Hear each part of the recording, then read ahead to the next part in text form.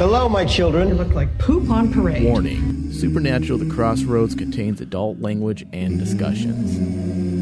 If you're easily offended, do not continue to listen. Oh, Dad. Oh, Dad. Oh, Dad.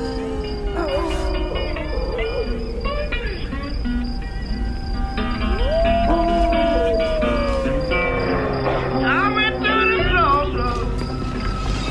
Well, down on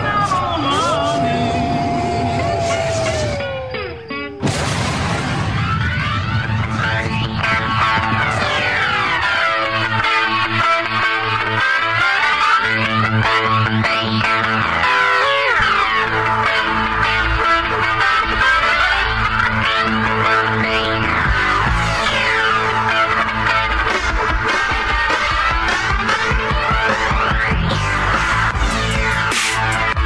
Welcome, everyone, to another episode of Supernatural The Crossroads. I am your host, Thomas Cowley. Joined with me today is Ryan Denton. What up? And Michael Flores. Hello. Today we are talking about Season 12, Episode 5, the one you've been waiting for. But, of course, we've got news as well and a little bit of updates just with the show and with Supernatural as a whole.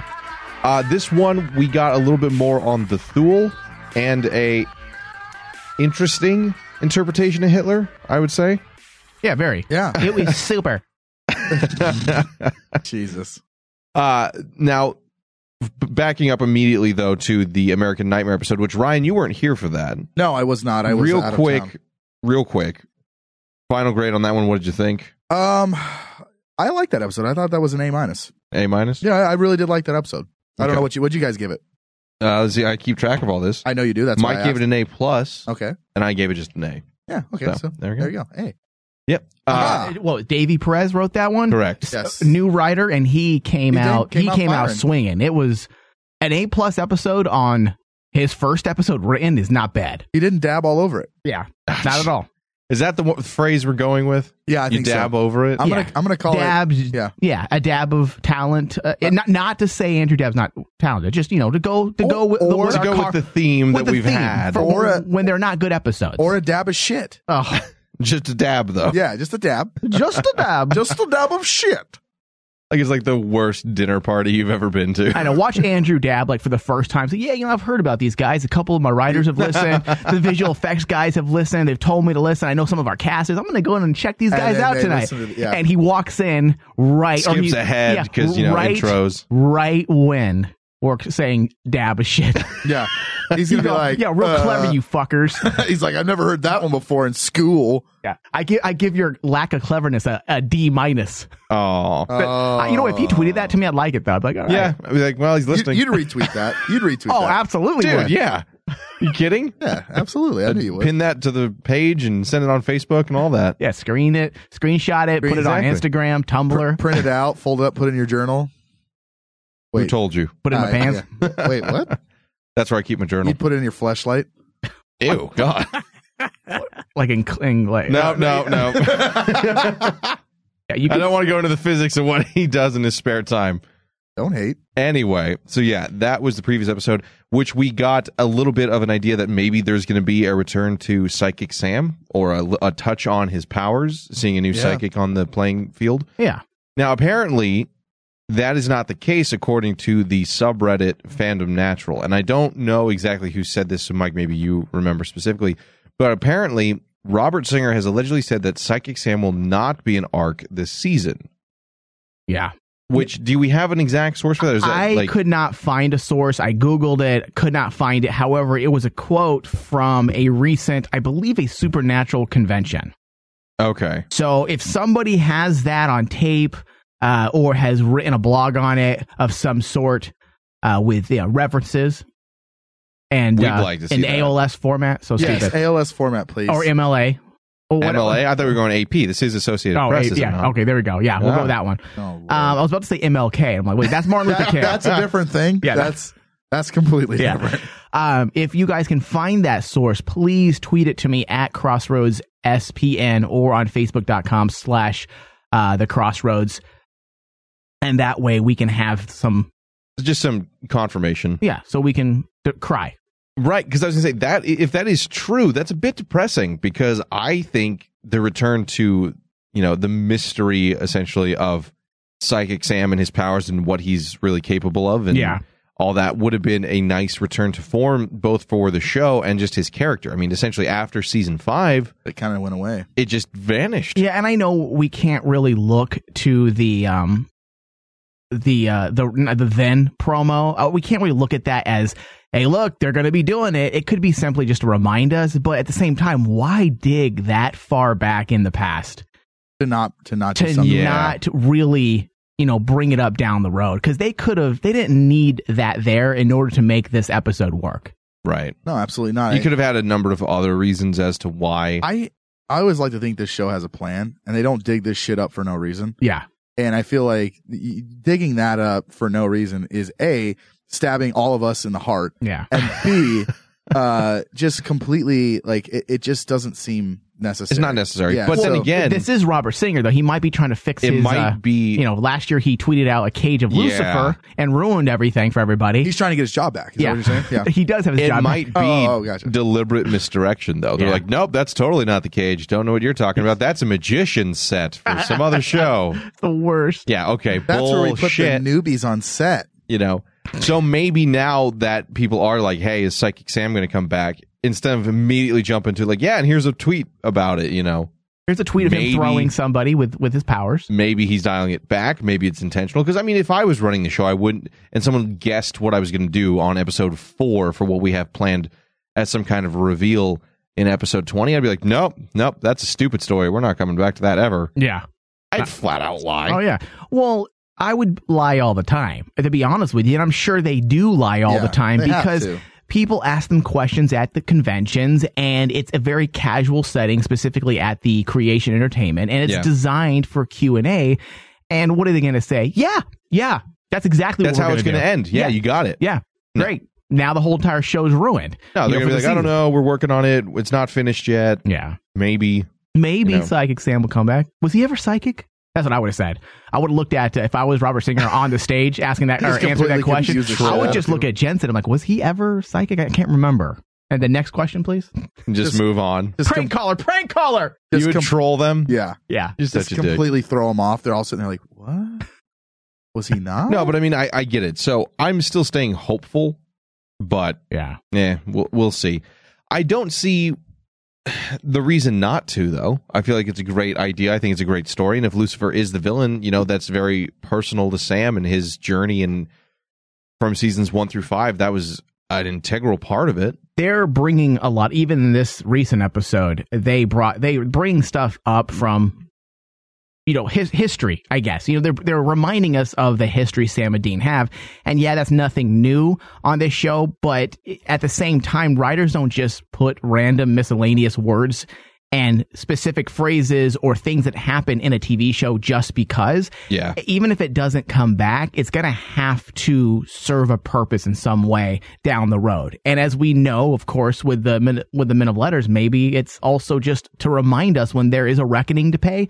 Maybe, hey guys, remember we've been reminding you throughout the last few episodes of what they've been doing. Psychic Sam drinking demon blood, yada yada yada.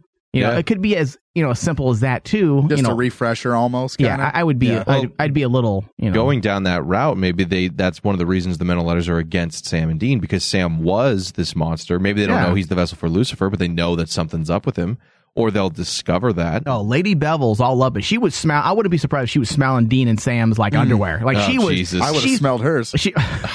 She's been watching them for a long time. No, it's true. And she had pictures on her wall. I mean, if other hunters in America know that they were responsible for the apocalypse, and she knows that, she has to know to the extent in which they played a role. Yeah. And if they're going to just kill Magda in cold blood in a bus station bathroom, jeez, that sounds horrible. It's pretty fucked up, right? Jesus turned it into some demented. That's fucked up shit. It was snuff so film. Dark. It was so dark, dude. So maybe that'll be their reasoning towards going for Sam, and this is kind of reminding us that he used to have this ability. Yeah. So either way, I think it will serve a purpose ultimately, just maybe not the one we intentionally wanted or initially wanted, but we'll see. Also, guys, just a little bit of a heads up. Rain Man Digital Premium will be launching soon, which we are working on whenever we get the chance between all the other shows and stuff that we do. There's going to be a ton of additional content with that, plus specific perks for you guys who choose to subscribe either through directly or a couple other ways. We're coming up with some stuff. We got a lot of stuff in the works, but also that does not mean that we are going to be taking away from this show or any of the shows on the network. If you are a fan of DC on CW or the Rain Man show, our intention is not to do, like, in case people were afraid of that in any way, we're not going to change what we're doing. We're just going to add to what we're doing. Yeah. I mean, we're going to have naked pictures of us on there. There's a calendar set up. Yeah. You know, like Ryan's webcam is going. Yep. I have an under-desk webcam. Nobody the wants most that. flattering angle. Yeah. Yes. I make sure I do the fisheye lens so it looks bigger. Turn it into a 3D horror show. That just makes it look deformed and warped. Well, you're like, I know, I've tried. It's already deformed, so it's not going to hurt it. Oh, Jesus. my God. I'm going to throw up. Okay, Jesus Christ. I love this Well, show. we're going to have... This is what we don't miss when Ryan's not here. Don't lie. We had this intellectual show, and then Ryan's and everyone back, fell and it's asleep, and they he's were got like, some what kind the of fuck? monster cock coming at people in the... Like when you get you two God. together, it's like two nerds talking. But when when I show up, It's not like two. It is two nerds That's true. talking. That's very true. Yeah. I show up and I bring a little, little fun, A little dick to the show? a little fun and dick to the show. Yeah, which Well, we a need. little dick. Yeah. Yes, absolutely. To the show. But the thing I want to touch on about the Rayman Digital Premium Not my is... dick? No. The thing that's cool about it is that the entire premium side of this network is designed to brand Supernatural: The Crossroads bigger. Yeah. That's the whole point. Like, yes, we have other shows on the network, and we're not going to forget about them. But the show we're starting with and branching out on is Supernatural: The Crossroads. We've been asked time and time again to do more of this, more of that, and we're going to do it. And we're going to keep giving you guys what we give. But yeah, I mean, look, you guys can count on probably anywhere to between 3 to 5 additional full shows a month, plus that dick cam that Ryan was talking about. Yeah, absolutely. It's gonna be fun, man. And you know what? It is work, but I'd rather. I mean, think about it, man. 3 to 5 shows a month talking about a show that we absolutely love. Yeah. It's gonna be so much fun. Well, I think too, adding to it with the video content. I mean, I know people have been asking for that for a while now, and a lot of times people they meet us and they don't know who we are. Yeah. And putting a face to they know who you are all the time. Well, they know who I am. To Thomas's dismay. Yeah. Right. Yeah, they know me. They don't know Thomas. Thomas is forgettable. Apparently. But how can a guy who's 7'2" be as forgettable as poor Thomas? 7'2" and 6.9 inches, and somehow the deepest, most smoothest voice around, and yet I'm on the poster for the flagship show, for Christ's sake. And yet they forget. Poor Who's this Thomas. guy? They know who I am, man. Does he carry your bags? Yeah, this is my chauffeur. Hold on, guess what? This is how much Bobby is a troublemaker from DC on CW. He asked me for the birthday show we did on Rain Man last week. That everybody was on board, Ryan and you. He wanted me to get a hold of Ruth Cannell. Wait, what's her name? Cannell. Yes, Cannell. Yes. He wanted me to get a hold of Ruth Cannell because we have a pretty good relationship with her, and Right. he wanted me to ask her. So, dude, you have got to get her on the show to say happy birthday to Ryan, but not Thomas. Oh, that would have been See, awesome. here's the thing. All he had to say, though, was you got to get her on the show to say happy birthday. And if it's not you, then the only other host that they ever remember is Ryan. Well, she knows. And therefore, it would just happen naturally, making it all the sadder. But she knows me. Dude, I run into her at Comic-Con. She knows me. She knows what I look like. You know what? I have to be I want to be a fly on the wall so bad when he just happens to run into her. Dude, Angelica was there. We already know that you chased down Misha in an alley. I did. I swear to fucking God, I never chased her down. I lie and goof He didn't around have a lot. to because he knew her schedule and where she was going to be. Absolutely not. Exactly. No. Just like he accidentally ran into Jared at the Creation Table. Oh, I just ran into him. Dude, you were timing it. Okay, that I timed. I will agree to that. You should have saw Riot too, because it was like Ocean's 11. There's going to be here at this point. You come down the alleyway, make a left at 2:05 p.m. There she is. He's not. Thomas, you're not joking. What a coincidence. You're not joking because hold on, there was That's an true. L at the Creation Entertainment Convention. There was an true. L shape. Yep, he knew. There was an L shape hallway that he came from, and Ryan said, "Okay, well, the hallway obviously starts here at the convention hall here, and you can see where they're going out there. That means he's going to come out through here." He's like, "Guys," in fact, just used my brain. And then right when you said that. Mm-hmm. We saw him way down the hallway with his security guards. And he's like, "Okay, I'm going to time this." And me and Thomas left. Yeah. And you had that eye where you're looking to the side just so you can make sure you're going to time it. And you walked right in front of Jared like, "Oh, hey, what's up, man?" Hey, Yeah, I did. Funny Look, okay. seeing you here. But I will tell you this year at San Diego Comic-Con, I was sitting at breakfast with Angelica. I believe you. Angelica was there, and she just walked by. I still swear don't to God. believe That I wouldn't believe you if Angelica didn't back you up. Yeah. So. It was, I mean, yeah, so she knows me. She doesn't know who Thomas is. Yeah. Nobody does. And she came up to you, right? Yes, absolutely. Right? She came up to me. So, dude, I'm sorry that you just. I would have security guards tackle me just cause, even though I was sitting there with Ryan. Yeah. Not even doing anything. This guy's got a gun. Yeah. So with that, guys, we're going to take a quick break. I'm going to cry, and then we're going to come back to the discussion of the one you've been waiting for. Billy Ray was a preacher's son, and when his daddy would visit, he'd come along. When they gathered around and started talking, Cousin Billy would take me walking. Out through the backyard we go walking. Then he looked into my eyes. Lord knows tonight. The Rain Man Show. The Rain Man Show. Yeah. The new Apple updates. There's an update, right? Yeah. They're just silly. I mean, course they are. when I think updates, I think, hey, This let's is have better now. a stronger platform, a better system. I just spitball. Better performance. Better performance. Give me some more. Give me some more ideas that you think would come with an update. Battery consumption is reduced. Okay. Resolution maybe on the screen. I don't need to update that. Better content, video quality content. Yes. Actual bokeh effects. He's such a douche. God damn it. He's such an In English. He's an autistic douche. I'm gonna name things that nobody knows. It was a spectrometer of the atmospheric pressure. It was a linchpin for the He could be making promo up for the this iPhone shit. 7. They're turning into a stupid version of Facebook. Meal. I don't need a giant emoji from my mother when I'm asking her if she's coming to town this weekend. Big fucking smiley I don't face. need it! What teenager is running the Apple board meetings? Tim Cook is not a genius. You know what he's using? He's using his high school daughter to come up with an idea. He's like, "Hey, honey, come, let's have lunch tonight. You want to come to work? It's bring your daughter to work day. Give me some ideas. What do you guys want?" It probably is. Well, we like emojis. He's chewing gum. That's chewing gum. Good idea. Tim Cook needs it. Can we get the death dealer and so let's you know what? Let's do a change.org to kill Tim Cook and Frankenstein back to life Steve Jobs. Let's dig him up, sew them together, get some backing. and you know his brain's alive still. You know they froze that. Yeah.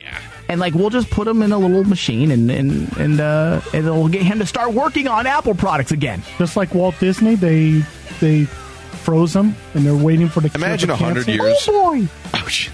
A lot of people don't know that. We have Walt Disney and Carbonite. That was the ultimate deal we made with George Lucas.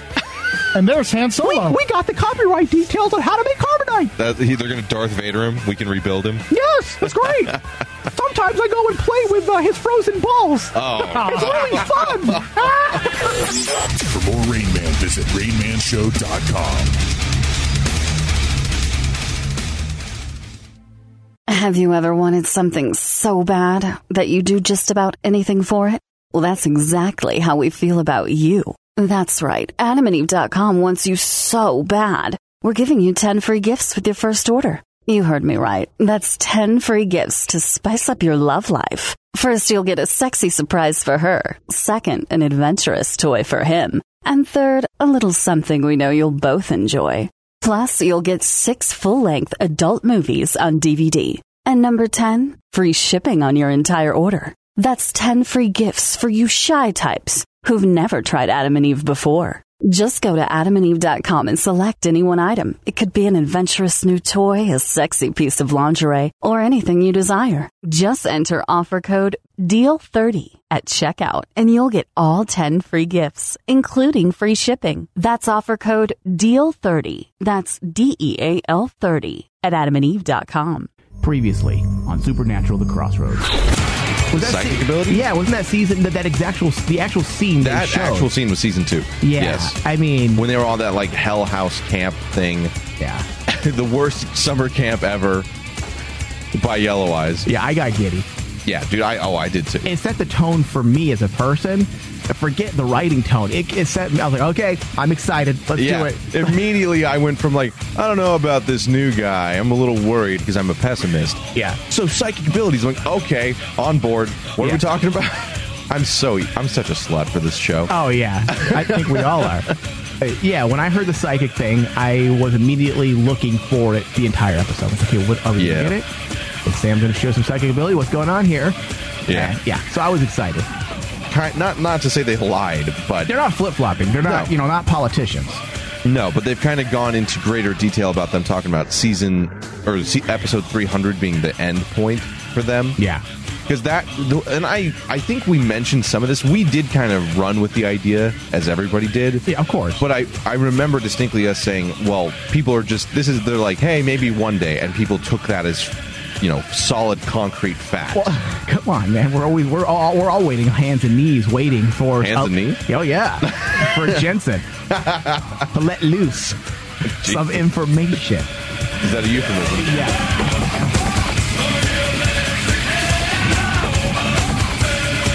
Welcome back, everyone, to Supernatural: The Crossroads. Now we're talking about episode 5, the one you've been waiting for. Ryan, synopsis. After learning that the soul of Adolf Hitler has been trapped in a 1930s gold pocket watch, Dean and Sam must act quickly to prevent a group of Nazi necromancers from resurrecting the Fuhrer. How dope does that synopsis sound, though? It does sound cool. Sound good. It sounds like a a Pulp Fiction story. Oh, absolutely. Oh, yeah.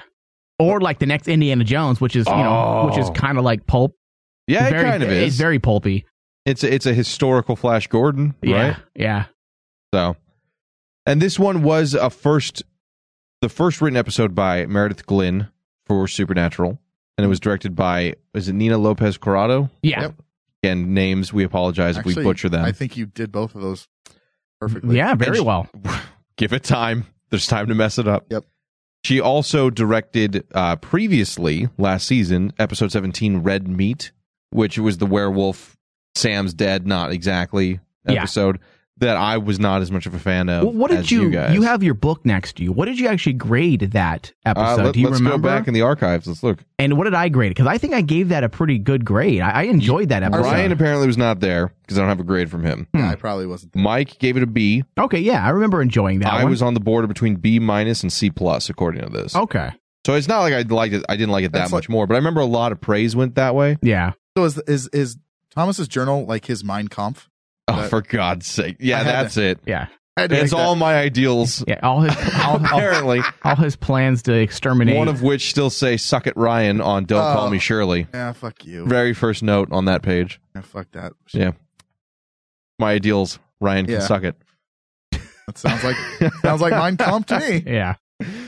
Sure does. Oh, come on. Do you have one ball?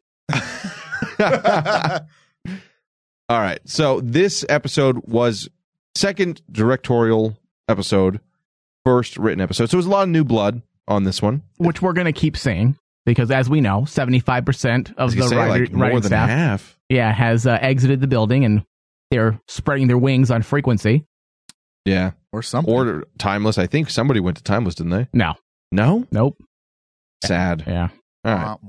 But this episode had a lot of lore in it. It did. This is the return of the Thule, which for me over the summer and leading into this season, you were excited about that. That was something that I had a lot of hope on, a lot of thought of how this could be a cool mix with the British Men of Letters, right? What you can do with the storyline, the history of World War II, and the Nazi supernatural occult obsession in some ways that has been built on for things like Wolfenstein and other series. It's always that was always intrigued me. World War II is one of my favorite time periods. Yeah, and the whole occult thing, like one of the things that I'm really a guilty pleasure for me is documentaries on Netflix, and I've watched just about every Nazi and occult and like World what War they really II. do. Yeah, like I watched.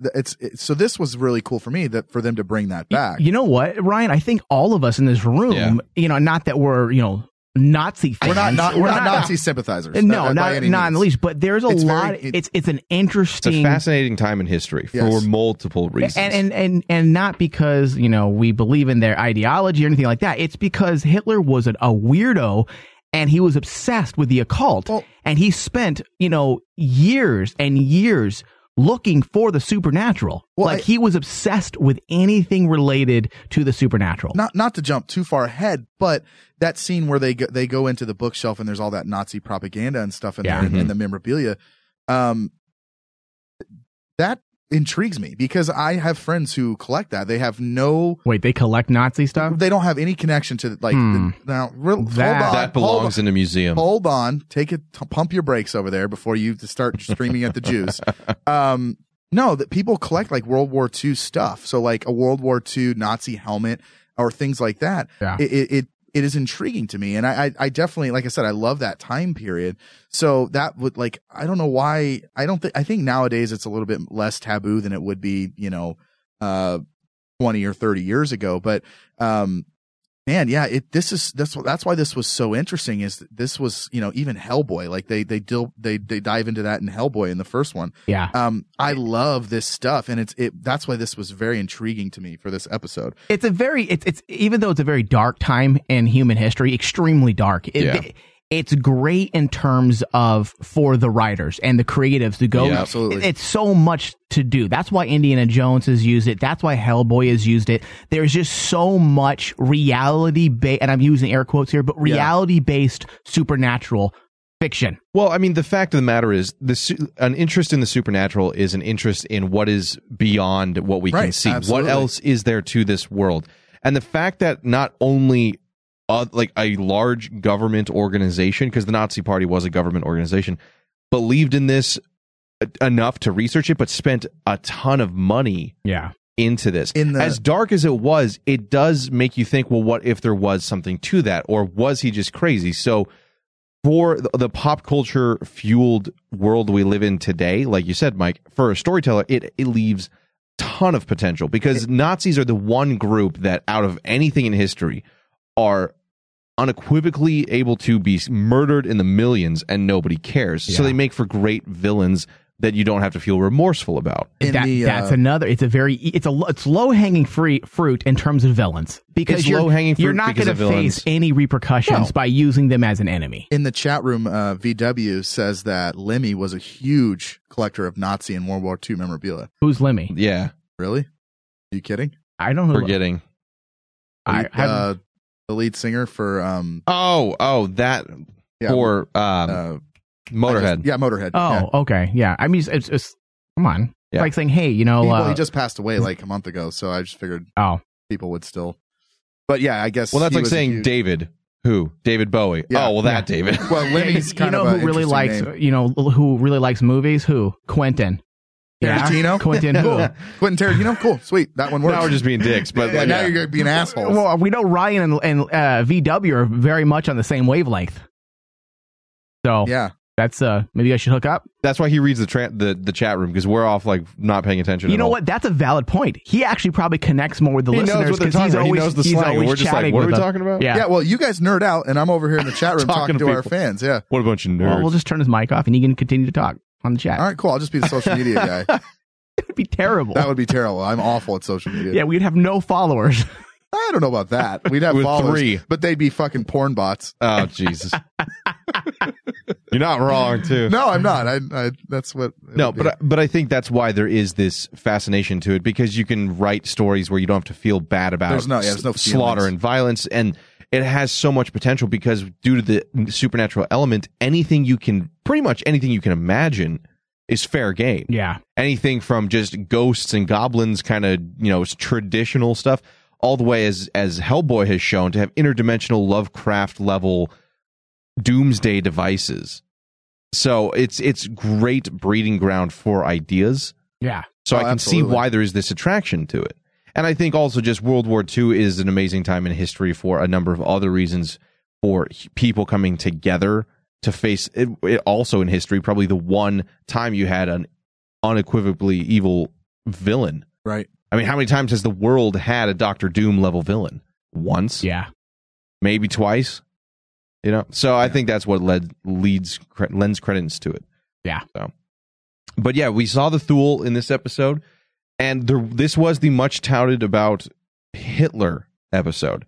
Now, again, going into this episode, going into season 12, I thought that Thule would be a great overarching villain or an underlying villain, somebody who's there and shows their presence but doesn't get exactly revealed until later, because I think the history of what really happened and kind of cover up with that supernatural playing into the Mena letters and the Thule being a secret organization for the U.S. or Britain and the Allies versus a secret organization for the Nazi Party and the Axis powers, I thought that was some great stuff. Yeah. So I was excited going into this one.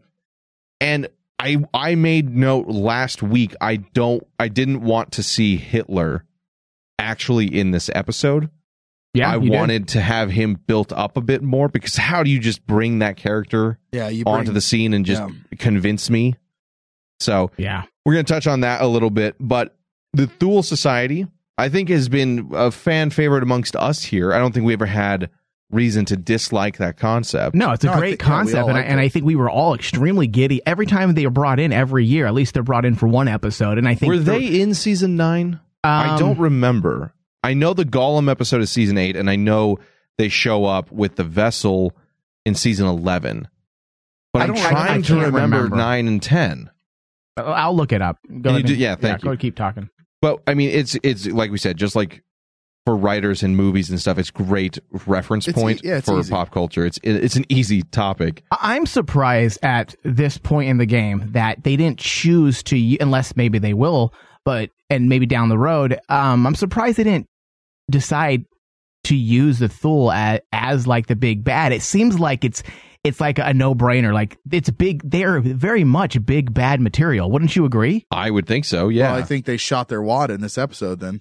Well, we'll get into that, but the idea of making them the main villain for the season. Oh yeah, no, I think that absolutely makes sense. They totally could have done it, but I think this episode ruined any chance of that ever being a thing. The Thule was not in any episode until episode 11. They talked about them. So season 11? Yeah. I'm sorry. Season 11. They were talked about, they were introduced in season 8. Everybody Hates Hitler. Then they were mentioned in season 9. Heaven Can't Wait. When they talk about spontaneous combustion, and that it could be the Thule. Oh, yeah. And then the next time they were in it was the vessel, right? Yeah, last year, the vessel. Yeah. According to Super Wiki, there may be, I could have swore they were in it a lot more. Maybe it was just mentions, I guess. And that's the thing. It does feel like they've been around. Would have been more. Yeah. But I guess not. So this was something that we all kind of had a lot of ideas behind that they could go into with season 12, and they do kind of flesh out or expand upon the Thule a little bit. Before, we just knew that they were some Nazi necromancers. We didn't really know what they were about, but in this episode we find out that Hitler's soul is still around in some kind of, I love the Harry Potter the Harry Potter reference. line was fucking great, dude. I'm literally sitting there watching and just started laughing my ass off when they said that. And of course, when Dean's like, "You would know that," like, it makes sense. Yeah, it's perfect. It was funny. It was so good. Now they've been pretty dark, I would say, until this point. The vessel episode is a pretty downer episode. Everyone's doomed from the beginning. Yeah. Oh yeah. And everybody hates Hitler when they're first introduced. You know, they spontaneously combust the old Jewish man. I don't remember the character's name, but he was the one who found the ledger about them. And they've been pretty dark. And the opening scene is pretty dark. Now, I did find it, I did kind of chuckle a bit with the old woman trying to buy Nazi paraphernalia. Yeah. Like underground. Yeah. I'm just like, because I'm like, there's probably people who do that. And as Ryan's friends, apparently. No, some of those groups. Some of Nazi memorabilia is illegal. Some of it is. It depends on what it is. If it's gold bars with the Nazi insignia on them, I know that's illegal to have. That's extremely illegal. Yeah, that's huge. And also sometimes people probably don't. It's a secret because some people there's just a bunch don't. Of shame that comes. Yeah, and right? I mean, come on. If you walked into someone's room and they had a bunch of just Nazi memorabilia everywhere, what are you going to naturally think? I understand that people can collect it, and it doesn't mean they share. The swastika alone? Like, if you have banners and shit in your house, that's different.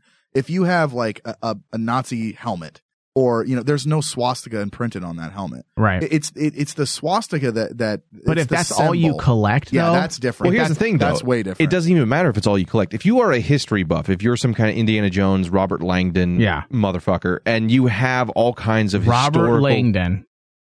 You know where that's from? Yes. Okay. That's why I just started laughing, because it's kind of obscure. But it's kind of obscure, but if you such a nerd, fucking nerd, dude. I read books. If you have a bunch of history stuff in your house, you have like a mini museum, you could have pretty much anything in there, and people would either think it's cool or not weird or anything like that until you saw a Nazi symbol on anything. Yeah. And I think that speaks volumes about how horrific they were throughout history.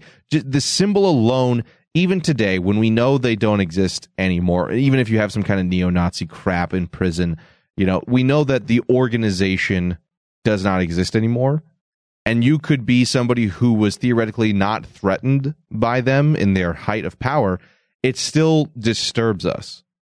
A symbol alone. Yeah. I don't know of many other symbols like that have that power still. Nearly 80 years later. There aren't very many. And that's why I think the Thule, at some point, before Supernatural ends, they have to be a big bad at some point. I feel like they should be. You've been toying with them for 4 years. They were introduced back in season 8 during Carver's very first season as a showrunner. Yeah. It's obviously his brainchild. He thought it up.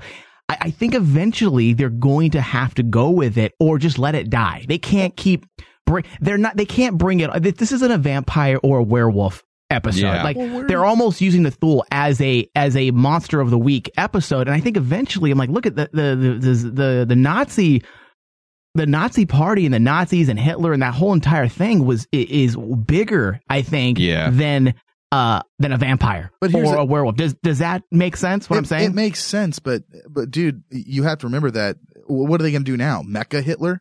Like, you can't. They shot themselves in the foot here. Like, I know I'm jumping ahead. I know I'm jumping ahead, but there's still ways. There's still ways you could do something with it. I don't know, man. Hitler's the one. Unless you come out with someone that was bigger than Hitler, like, I just don't know where you go with that. Like, but yeah, we'll get into it. I'm just curious. I do agree with Mike, though. I think you need to have them be definitely think so more too. of a threat.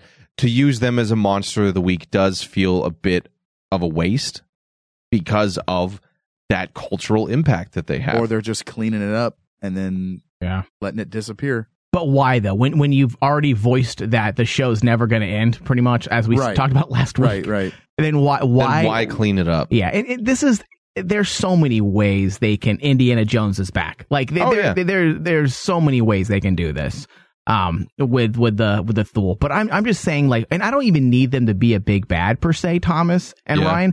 I mean, they can also be an arc. Like, I think the mini arc is a missed opportunity. Not an opportunity, but like it's a forgotten gem in writing in a lot of modern day television now, because every show has now gone to the big bad. You have that one big bad. But why not, much like what Arrow's doing this year, I know for those of you that don't watch Arrow, why not introduce characters for like a 4 or 5 arc? Yeah. Just to kind of give the main story a breather, but at the same time, bring the heat with something else as well. And then wrap it up with a little bow. But after 6 or 7 episodes, that's been spread out through, the season. So it doesn't feel rushed. I think a good example where Supernatural pulled that off effectively was Alistair in season 4. Yes. He was not the main villain. Lilith was. And we know that the main trouble was that they were trying to release Lucifer, even a greater villain. And the angels were a huge part of that story because they had been first introduced. But Azazel was this threat, or not Azazel, Alistair was this threat. Yes. That was throughout most of the season. There was a whole story to him. We got plenty of time with him for it to feel fleshed out and complete by the time he left.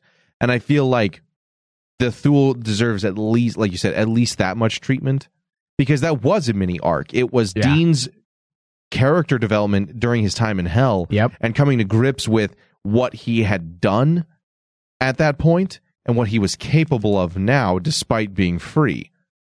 Leading into a much greater story. And we don't know. I mean, of course, with the Judah initiative, they brought that back up. They found a reason to bring, Aaron Bass, is that his last name? Aaron Bass back for like, why bring him back for a couple minutes? I mean, if you're bringing him back, there's got to be a bigger story somewhere along the way. with it during this season. I think so. I think I'm being positive, so I like to think there's an idea to it as it moves forward. Yeah. But, we have a very dark opening of the two people, haggling over price to then just burst into flames. And I loved the shot of the Thule Nazi all, in shadow and backlit, blacked out, just that ominous silhouette that's just a man in a suit, but is still disturbing. It also fit the time of the Nazi era of the 1930s and 40s film noir. That was a very film noir backlit shot. Yeah. Very cool. I liked that a lot. It plays into not just a good film style, but the natural fear of that ideal, the Nazi ideal, but also the dark itself. It kind of fits. They are from this underground, shadowy organization that we don't know much about, and then it's just out of nowhere they kill people and get what they want and move on. Yeah. So I thought that had a lot of promise to that. Sam and Dean talk a little bit in this episode about their mom when they first... We get that, little bit of, hey, you doing okay? Dean doesn't even want pie. That was odd. The reminder. The little reminder. Yeah. The little reminder throughout. And they jump straight into this episode. I thought it was... It's weird because it wasn't a whole lot, but it worked. It felt better. Because there have been other episodes where there's been like, hey, anything on the main villain? No. On to this week's story. Yeah. To sound like a dick. It always usually works. But that's exactly how it is. But I think this one felt more natural because we know Dean isn't somebody who wants to talk about it. Yeah. And him getting the one text from his mom at the end of the previous episode to just kind of lead into... she's fine. I get it. We'll deal with it. I did feel more like how Dean would react to that rather than some whole talking bit or too forced that, we can't find anything. Because they're not looking for a villain. Yeah. They know mom's talking to them here and there. So he's just trying to keep his head in the sand and keep busy. Isn't that kind of interesting when you think about it? That's one thing that's very different about this season is right now, it's kind of like touch and go with Sam and Dean. They actually, for the first time in a long time, don't have a mission. They don't have a mission. Nope, they're just kind of doing their own thing. Yeah, I mean, we know as an audience we know because we're seeing, things that they're not. So as an audience, we know that there's going to be a reckoning or something's going to happen eventually with the Men of Letters. But when it comes to Sam and Dean, they're touch and go right now. It's like, this is the first time in a very long time. Let's think back. Season last year was what? What was their mission? The darkness. Yeah. The season before that. Mark of Cain. Season before that. 9. Mark of Cain, Abaddon, and Metatron. Season 8. Closing Gates of Hell. Yeah. This is the first Season time. 7, Leviathan. Yep. Season 6, Alphas and Civil War versus Raphael. Are we not saying Lucifer's not a problem? They're not worried about it. They're letting Crowley and Castiel. That's not their mission, which I think is kind of funny. I kind of like it. I kind of like that they're not on a mission. And they're from God. That they're okay. So stupid. I kind of. It just shows a little. I don't want to say. I can't really put a word on it, but I think it works. I think it's an effective. We're on the breather. 12th. Yes, we're on the 12th season, and we've seen them on a mission pretty much since day one. And the fact that they're just kind of touch and go, and it's about their mom. When you think about it, that's what their mind right now is on their mom, and that's pretty much it. I'm okay with it now, but I don't want them to be complacent. I don't want them to just be Monster of the Week. Like, you've got to have some kind of overarching thing going on. It's the Men of Letters. No, but that's the thing is that there is, but they're not privy to it. That's what I'm saying. Yes, this is the first time where they're like, okay, the world's not ending tomorrow. Because even though Lucifer is out there and he's a threat, a couple of things. One, he's not at full power, and because he can't stay in a vessel, he won't be in full power for some time. Right. 2, he's an archangel, and the sad fact is, while he is still evil and incredibly powerful, they've dealt with a greater threat just like just a month ago. Yeah, exactly. So, I'm not going to worry about it too much right now. I'm going to take 5. I'm going to focus, like that line from Wedding Crashers. I'm going to focus on me. Yeah, and their family issues, and then they'll deal with that. Especially because they have a angry Cass and an angry Crowley hunting for him. Once there's something to worry about, they'll give him a call. Yeah, let the B Squad worry about it. I like it. Yeah. It's an effective way to dial down from the apocalyptic doomsday scenario that was season 11 without feeling too idiotic, oh, they're just hanging out and that life's gone back to normal. And like I just said, we're on season 12. I mean, let's change it up. And they have. They're changing it up. Yeah. We don't want to feel like it's more the same, And yes, they do stay consistent on certain things because that's supernatural, like the little emotional nod reminding us that Dean is hurting and Sam's hurting, and this is how they deal with it. We have that type of thing which I think all of us have become accustomed to in Supernatural. That's just something you're going to see probably at either the beginning or the end of almost every single episode that doesn't directly deal with the main myth arc. Yeah. So it's always been the case since they're always bookend. Yeah, they do. They bookend with emotional nods before they close out and start the episode a lot of times. So I'm okay with it. One small thing I wanted to talk about that happened right there was when they were talking about spontaneous combustion. Mm-hmm. Sam says, throwing out what it could be, he mentions it could be a dragon. Yeah. Yeah. I want to bring attention to that just for a minute because I always liked that concept. So did I. Yeah. And I felt like it was something from season 6 that was such a cool potential that was so underutilized. And I think that is one of my few gripes with season 6. And for me, that's very much the season that could have been. Yeah. In so many ways. And the idea that they still, I think that's one of the stronger points of this episode is that they still have a bunch of little nods to previous things. Obviously, the Thule is a major nod to something that we haven't had. Season 11 a little bit, but it was back in time, in the 40s. So, meh. But it touches on season 8's current threat of the Thule. Mm-hmm. You have the dragon reference. Later, we have the grenade launcher that fans have wanted to see be used. When's the first time they had that? They had the grenade launcher for a long time. Okay, I remember so. They've had that, I want to say, since the beginning. Okay, let's say that's a season ender now at this point. Let's just bring out the fucking the grenade launcher to kill Lucifer at the end. Yeah. Just launch a Molotov of holy oil and fire. Put a book Book of the Damned spell on one of the grenade launchers. Oh, yeah. And you're good to go. There you go. Yeah. God, that would be so cool. That'd be so dumb. I but just so want to cool. see Dean hip firing it, dude. Just like a fucking boss, just hip firing grenade. Dude, that would be the shit. It's things like that made this episode, I guess, pleasing for the most part. Was the small little references. There were funny there's funny little moments, plus the references back to things that we like the dragon, the Thule. I do hope they do something with dragons again. Yeah.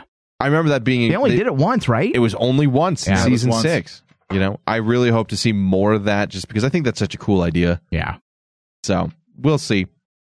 But they immediately jump into hunting down what happened, right? They just go into a spontaneous combustion site. And we see a lot of humor in this episode. Dean's physical humor with the ship was great. Dude, that was amazing. I was laughing my ass off. I rewound it 3 times.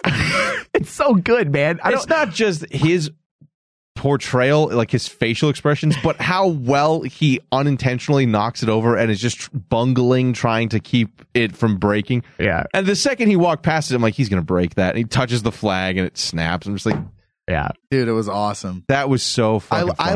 I loved when it finally fell on the ground.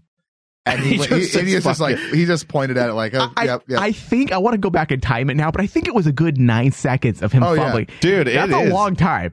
And it was good because even when we went down to Sam and we did the tilt shot where we had Sam in the foreground and Dean in the background, we still saw him fumbling from downstairs. Yeah. Yep. Yeah, it was good. Oh, that was funny. And then, well, not only that, but then the next ship that he sees, he's like, he's gonna touch it, and he's like, no. He's a little kid. Yeah. When your parents told you don't touch anything, what does he do? But yeah, some good. My mom told me to quit touching my penis in public. Well, you probably should have stopped that too. You'll go blind. Yeah. Well, that explains why I wear glasses. But physical humor aside, and Mike's physical humor aside, they quickly discover the Thule. Now, I a little bit was kind of like, really, you just stumbled upon the secret room. Yeah. Did that bother anybody else? No, I mean, he looked down and saw the streaks from the door. That works, but I don't know. I felt like that. I don't know. I didn't bother me at all. I was okay with just the email. The email made sense to me.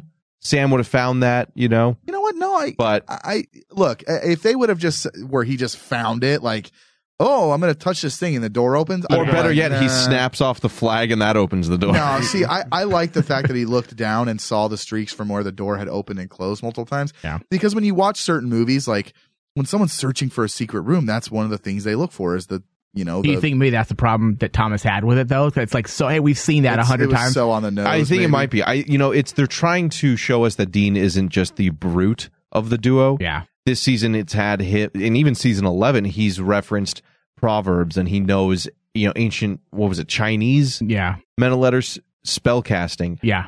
He's not an idiot. He knows hacking, too, that when Sam is missing. See, and I think them which I appreciate all of that because we know he's not an idiot. We know he's smarter than that. Right. I mean, he's the one who tricked Eve into killing herself. Yeah.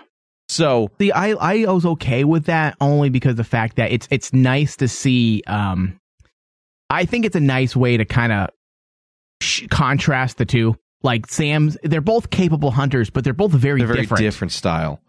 Basically, I like the fact that they both came to the exact same conclusion at the exact same time by doing different types of investigation methods. And that is ultimately why I liked it, because Sam is somebody who's like, all right, research, what can we find through a system, logical progression of how a transaction would take place.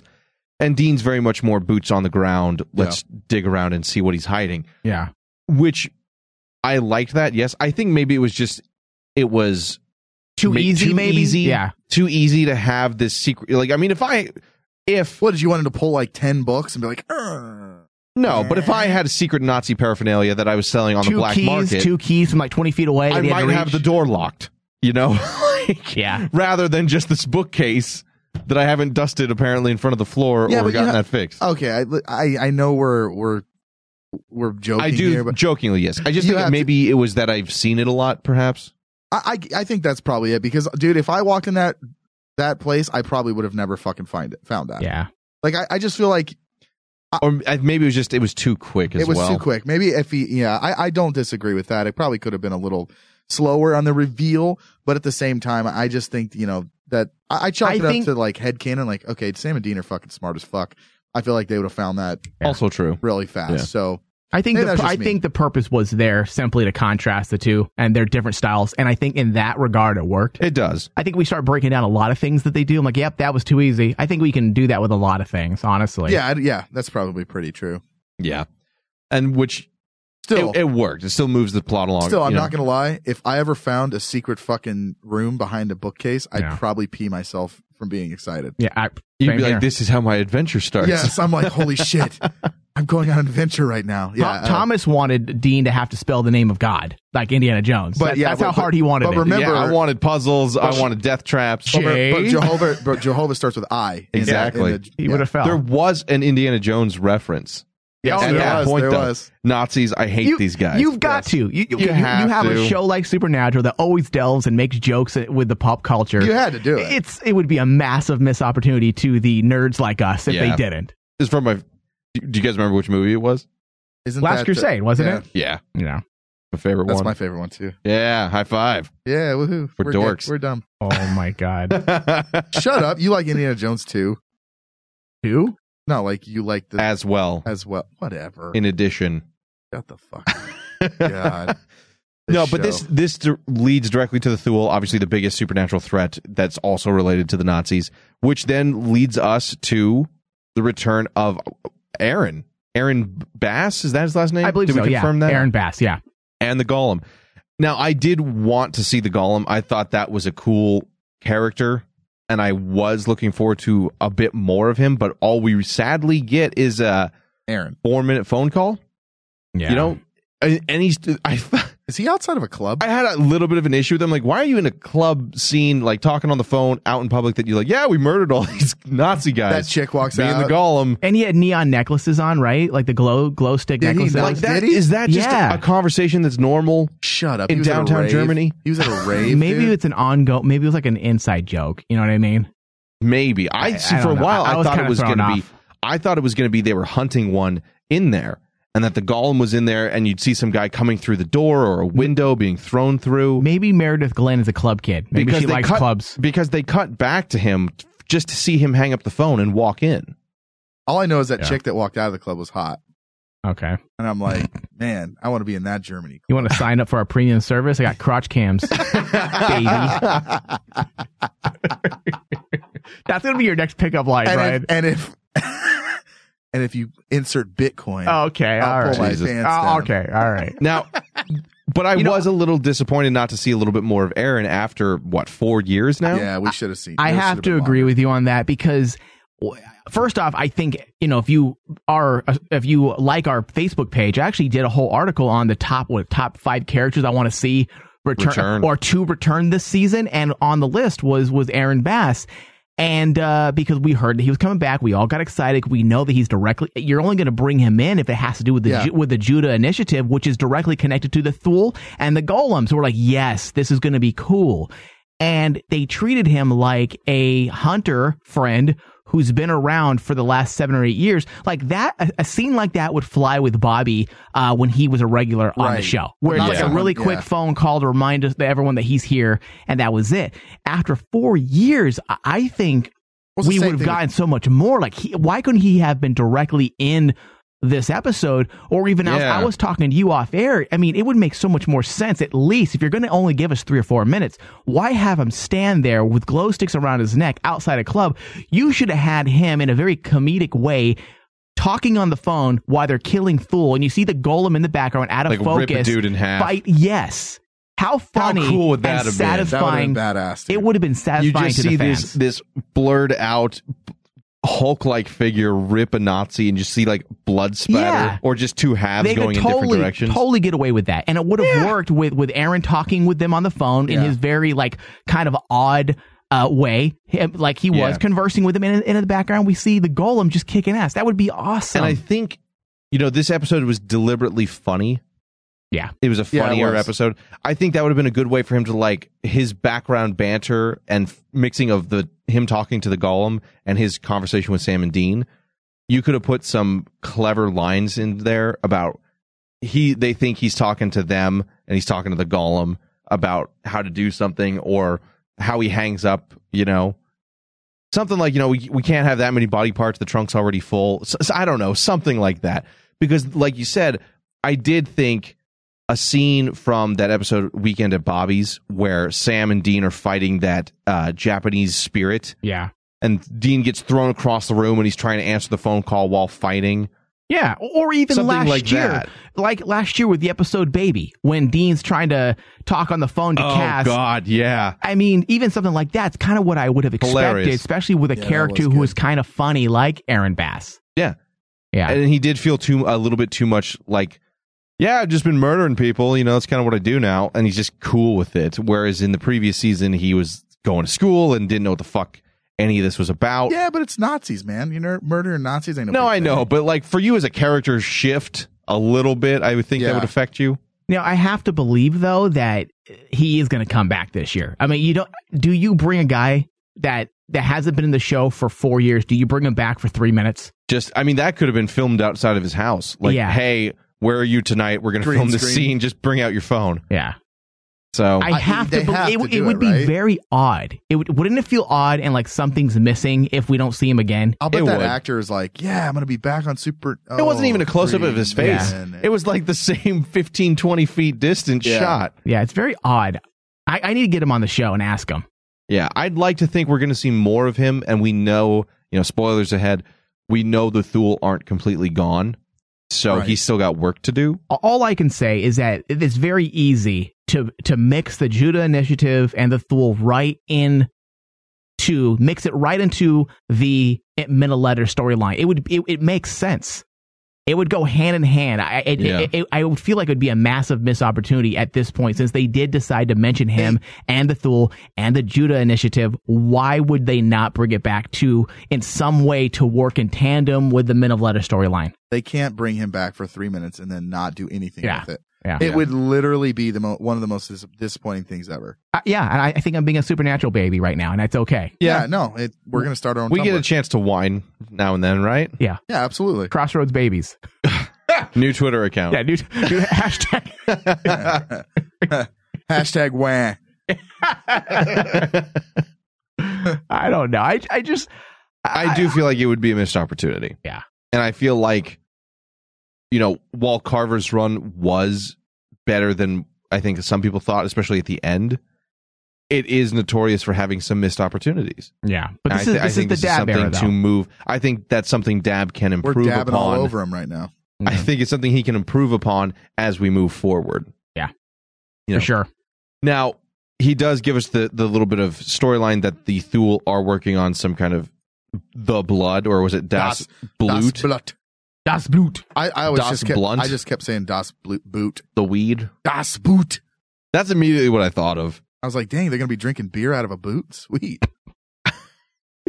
Now, see, when they first said that, this is where I took it. I thought the blood, right? What was last episode about a psychic? Right. Psychics, Sam needed to drink blood. Yep. The Thule are evil. Lucifer's evil, looking for a vessel. Yeah. Hitler's soul is looking for a vessel. I'm thinking, are the Thule working in tandem to some goal with Lucifer in mind? Yeah. And Hitler in mind? Wouldn't that make sense? That would have made That's so immediately much where I sense, went. Dude. Are they going to help Lucifer get a vessel that works? I mean, they're going to fuse Lucifer with Hitler. Are they going to connect? I mean, and maybe spoilers. Maybe that's where they take the story. If spoiler ahead, with Hitler gone, Hitler. Maybe Lucifer is where the Thule then pledge their allegiance. I think I'm going to ship them, Lucifer and Hitler. What would that be? Would that be Littler? Hissifer. Lucifer. Hitzifer. Hissifer. Hissy fit or sir? Hissifer. Hissy fit? Yeah. I'm gonna get that on a shirt. No, next Creation Entertainment. Walking that's around immediately with a Hissifer shirt. You have to explain it every 2 fucking minutes. Like, what's that? I don't ship that. Yeah. What's that? Be half demon symbol and half not swastika. Oh yeah, that'll go so well. Oh yeah, that'll look great. Hey, it's my ship, guys. Don't hate. Be open-minded. Sorry, I didn't know. Hey. No. Be open-minded over my ship, okay? No. Yeah. His Littler ship. Yeah. Anyway, I thought that's where they were going to take the story. I thought the Thule are evil. Hitler's a man-made or human, devil and pure evil. Lucifer is the supernatural pure evil. This seems to be like a good mix. And I thought when we were first introduced to, frankly, I don't even remember her name. Cool story. What was the girl's name? Which girl? I feel terrible now. I don't remember the character's name. The girl in this episode.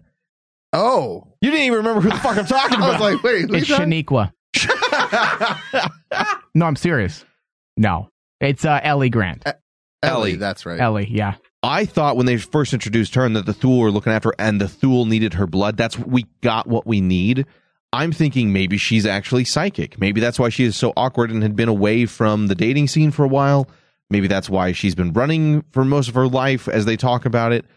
I thought this was going to be some kind of starting to see where Lucifer and how the Thule are going to be involved for the rest of the season, which would also lead into the Men of Letters trying to stop them and Sam and Dean's, frankly, like pussyfooting of, we won't kill these psychic humans. It would make sense as to why Mr. Ketch killed her Magda in cold blood. It would make sense why the Thule and the British Men of Letters had this feud for the last 80 years.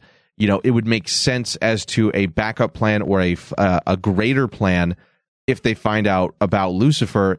I mean, if they're necromancers, they know about the supernatural. They have to have some knowledge about the fallen one. Yeah.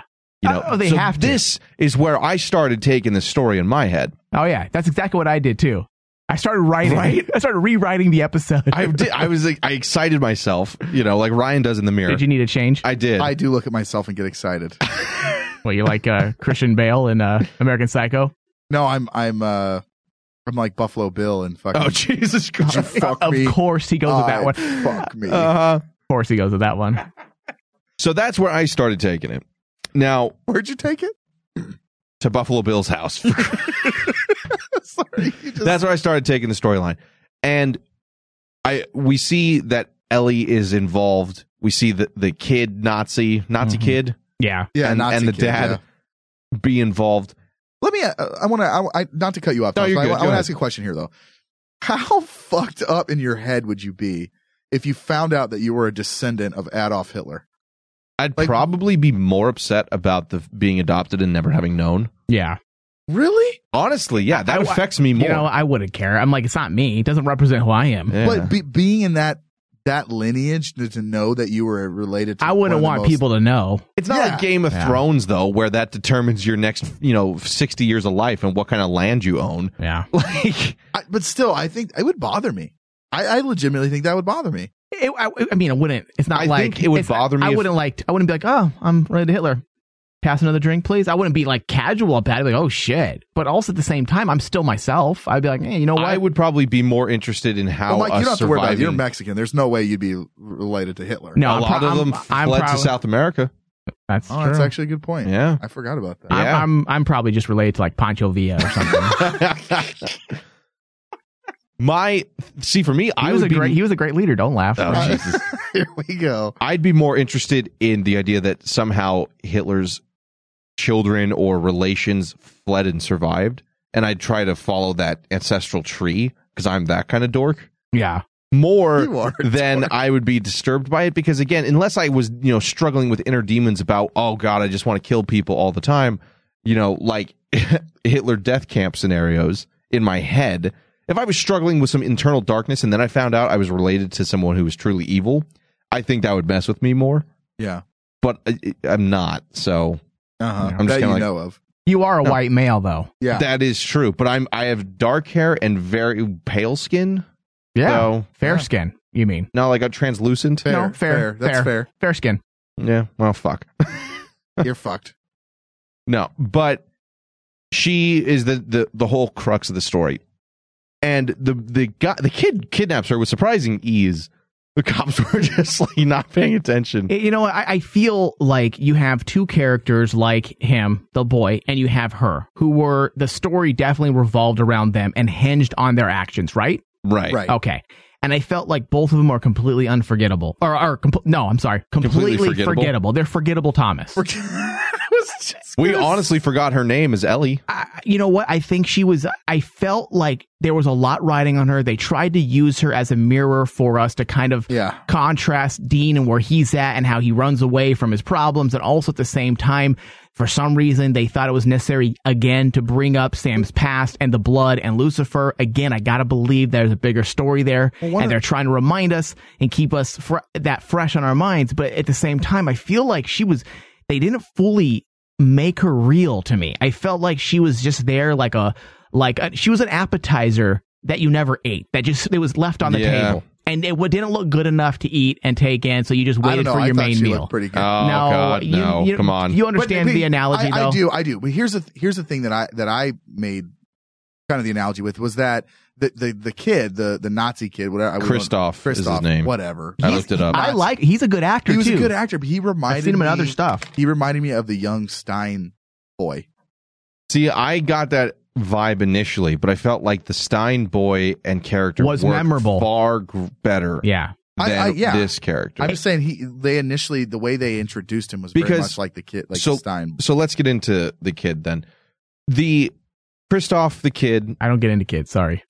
That's something. Could have let that one go. Could have let that one go. He pulled a Ryan on that one. Anyway, he has been. Think about this. He's been raised by not just a Nazi. Right. Not even a neo-Nazi, a true Nazi. Thule with magical powers. Nazi, a Thule necromancer who should by rights be 95 plus years old.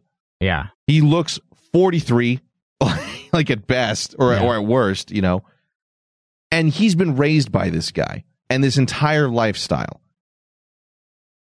I had a really hard time believing that someone, and like Ryan, you care a lot about World War II. It speaks to me for whatever reason, that time period. And I'm not somebody to say that anything is too sacred to make fun of. You make fun of all of it. You absolutely should. It's your right if you can't make fun of it. If one thing's too sacred, then everything is, kind of thing.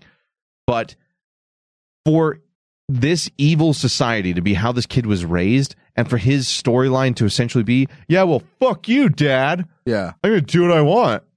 Yeah. I had a really hard time believing that. Well, let's compare it. Let's compare it. Meanwhile, the Stein kid. That's exactly what I was going to say. He absolutely detests his family, is mortified by what they do, makes all kinds of sense. And he goes along with what he has to do, but he's physically uncomfortable to the point of throwing up, tries to distance himself at every turn, but still, no matter what, does what his family tells him to. Right. Yeah. Because of the fear, not only that they as family possess, but what they can do to you compared to other family members. I mean, how many of anybody will just go up to their parents and disrespect them? Not like, Nazis deserve respect. You know what I'm talking about.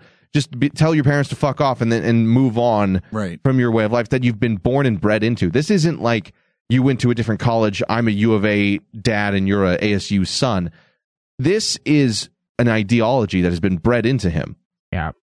I had a really hard time, regardless of his acting ability, to believe that this character would just up and vanish from this life. The problem, Thomas, isn't acting. What you're describing is writing.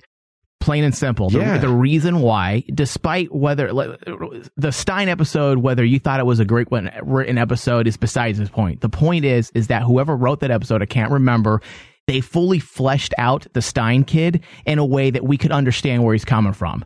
And for all we know, the Thule kid could have had the same type of story. He was intimidated by his father, so he lived this life. But the problem is that the Thule kid, along with Ellie, what's her name? Ellie Grant. The problem with those two characters is they were not fully fleshed out and realized within an episode. They felt like an appetizer, as I was saying, that you didn't eat. They were just there for forget an appetizer. What's the thing that you don't eat? A garnish. They were a garnish. They were the cilantro. They were a garnish that had no substance. And I think bottom line, that was the problem. The Stein kid was not garnish. He was there to propel Dean's story when he blew him away. He was there for a point, and by his death, he was fully fleshed out. Okay? With these characters, it was empty. It just felt empty. Yeah. And it's unfortunate, but that is true. The Stein kid being disturbed on a fundamental level by what he was forced to do by his family under threat of death, to dismember, vivisect that kid for organs. Yeah. That's fucked. That's all kinds of dark.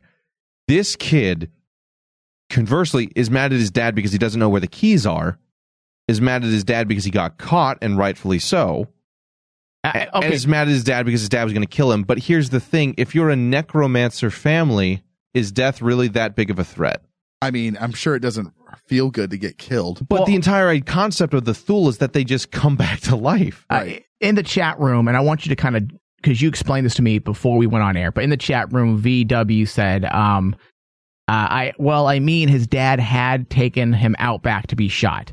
And that's why basically he turned on him. But that's right. But I think there's more to it than that. Like, before he was even threatened, that we saw, okay? He already said that he already sold out up to his dad. He already sold out the entire idea. And I'm like, I have to believe, again, I have to back Thomas up on this. If you are part of a hierarchy of the Thule, not just run-of-the-mill, you're not neo-Nazis. You're Thule with power. You have power.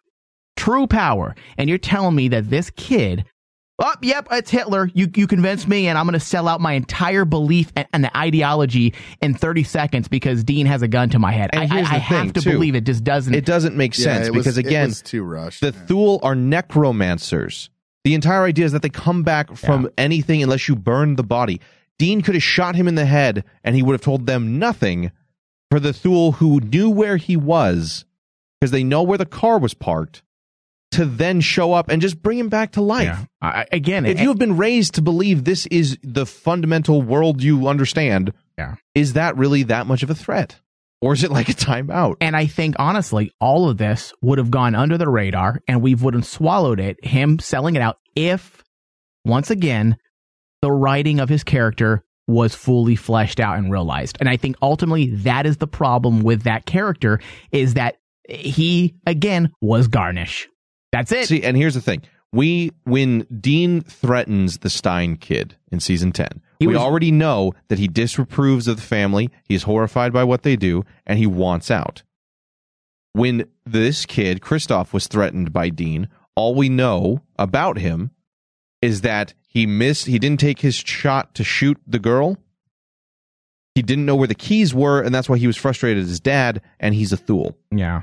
It's only after this point do we learn that he used to look up to his father in some way, but then has apparently shifted overnight simply because they're achieving their grand plan of bringing back the most evil man in the world. Yeah. It doesn't feel real. Like you said, they're a garnish. His character is not fleshed out enough for me to believe that he feels threatened by Dean, because if he was a true Thule, he'd be like, yeah, shoot me, I don't care. Okay, and I feel, as a writer, I feel like he was added after the story was written. He seems like a way to explain more. Like, here you are writing a story, and you're like, okay, I got this great story, but how am I going to explain Hitler now and how his soul got put into a watch? Shit. I already wrote my story out, and how am I going to explain this where it kind of feels natural? Oh, let me introduce. He was a writing device, and I think a poor one, to tell a story about Hitler when all they had to do was start the episode up in 1945. Hitler's about to kill himself. His general comes up to him and says, hey, there's another way. Boom, you open up to Supernatural's logo and you start the show. Yeah. That's all we needed to see. We didn't, and you could have done away with the kid and you had the dad. That kid served no purpose. He was a poor writing device. I feel like it's true. I think he was an afterthought. He doesn't add enough. Because like you said, the Stein kid fuels directly into Dean's character at that time. He kills someone innocent in cold blood, which the Mark of Cain had a big impact on. You could have had any other way for them to find the Thule, or bring Aaron in and the Golem as a way to find the Thule, and some magic they learned over the course of their 4-year adventure as to how you find them. Yeah, 4-year adventure. You make it sound so like fun. They went to Narnia and it was great. Their 4-year adventure of killing Nazis. Yeah, it's Indiana Jones, right? Yeah, that might be fun. That might be fun. I do feel like he's kind of an afterthought. It's how do we tell...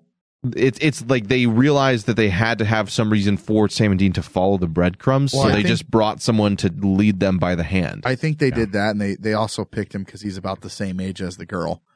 And they did that to have two characters of the same age so they can relate to each other. I guess. I don't know. It felt rather underdeveloped. So that was a gripe for me, because I have a hard time believing that this Nazi father would raise a kid to just be Who would be a pansy like that? Fuck you, Dad. Who would be a pansy? Yeah, it just maybe he's an absent father and the kid despises him. Yeah, he maybe lived with his mom for a lot of years. But then give us something more than just a car ride conversation. Right, that's the problem. And I think he was just the Stein family made the kid kill another dude. Yeah, we're on the same page now. And we also saw that he was trying to live a normal life with other kids. He was going to school, trying to get out of it. Yeah. This kid's just like, I couldn't find the keys because you hit him under the wheel like a dick. And it's kind of... Fucking dad. And it's kind of a shame because I actually like that actor quite a bit. And I think it was such a missed opportunity with acting talent as well. He was in Bates Motel and he was actually pretty damn good in that. So, I mean, it's just, poor choice, I think, ultimately. I feel like a little bit of rearranging his story structure, or just you cut him out of the story and do what I just said. Put the start the episode with the Nazi scene and then have Aaron and the Golem be far more important. Yeah, you literally do not need that kid in the story. And that's how, if you ever want to critique something and you want to get into reviewing something, what I usually do is I line up all the characters and I take them out. I take them out one by one, and I see if the story can still be told without them. And if they can, then why are they there? That's what I do with my own stuff when I rewrite. If this character does not need to be in there and the story is still exactly the same without him, that means he doesn't belong. Yeah.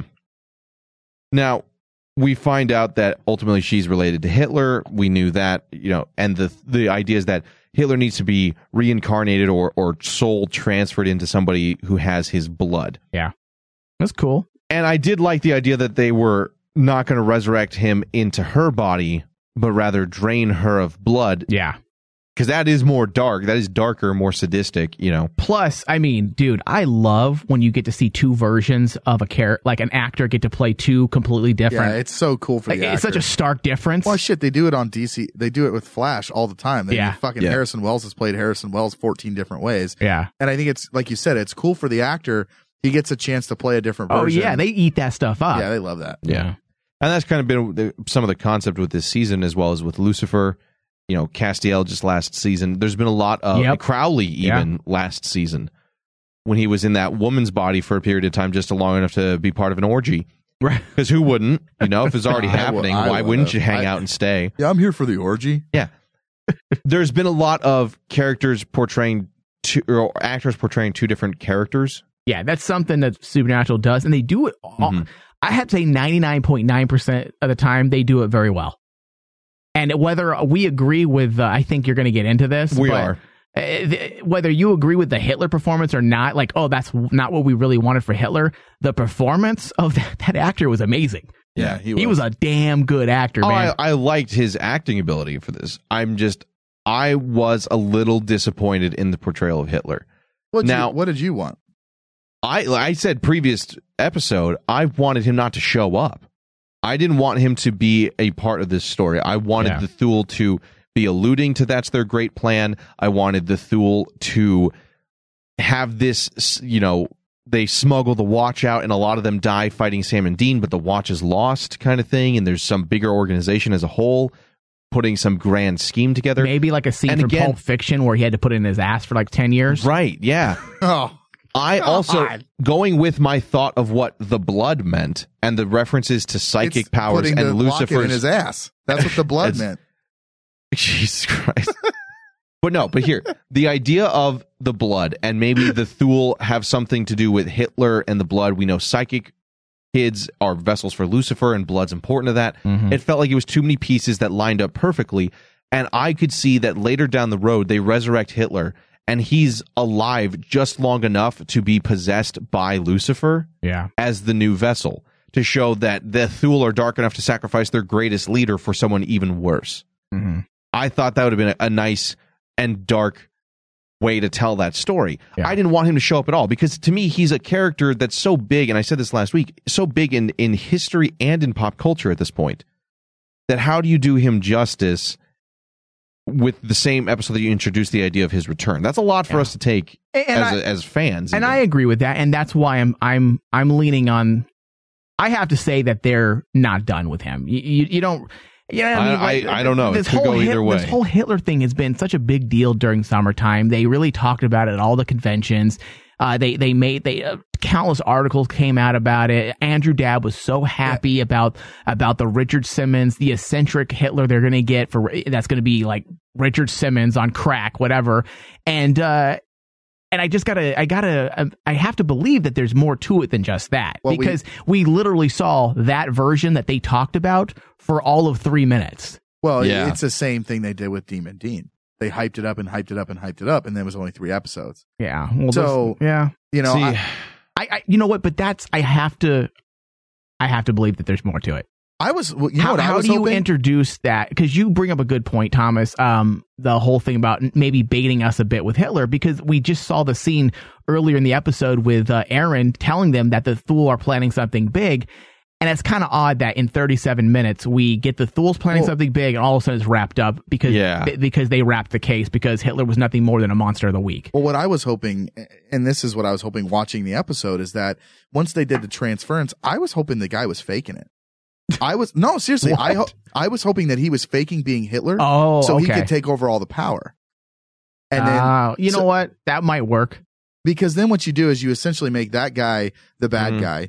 He's faking being Hitler, so and there's no Hitler, and there's no Hitler because now you've shelved Hitler to the fact that could be their plan. Yeah. But this guy was trying to take all the glory and pretend to be Hitler and get all the power. Right. And I would have stomached that. I would have been able to digest that. Yeah. See, I still feel like that would have been a bit of a misdirection, just trying to be misdirection rather than trying to tell. We're going to misdirect them by misdirecting them misdirecting them. Exactly. Yo, we heard you like misdirection, so we took misdirection and then put it with some misdirection. And then accidentally went the right way, so fuck. Yeah, damn it. Well, there went all our misdirection. And okay, let's talk about the whole Hitler thing for a moment in terms of the fact that his performance and why he was so eccentric, okay? Yeah. Now, setting aside for the moment that the performance was amazing and the actor did a fantastic job. That's not what we're discussing here, because we already know that he did a great job going from one version of a character to a completely other spectrum. He's a fantastic actor that deserves much praise for his performance. But my question is, why? Why did Hitler act like that? Is there anything in history to verify that he acted that way? And let's say there isn't. Okay, well then you have to kind of explain why all his men are looking at him oddly. Obviously, that's not how Hitler acted in 1945 when he was about to die, right? And that's my issue, because that was the thing. He's acting weird, eccentric, jumping up and down, saying, "How's the wife? Oh, she's probably dead." That's funny to me. And it was funny. But his men are looking at each other like is what the fuck? Yeah, is he high right now? Right.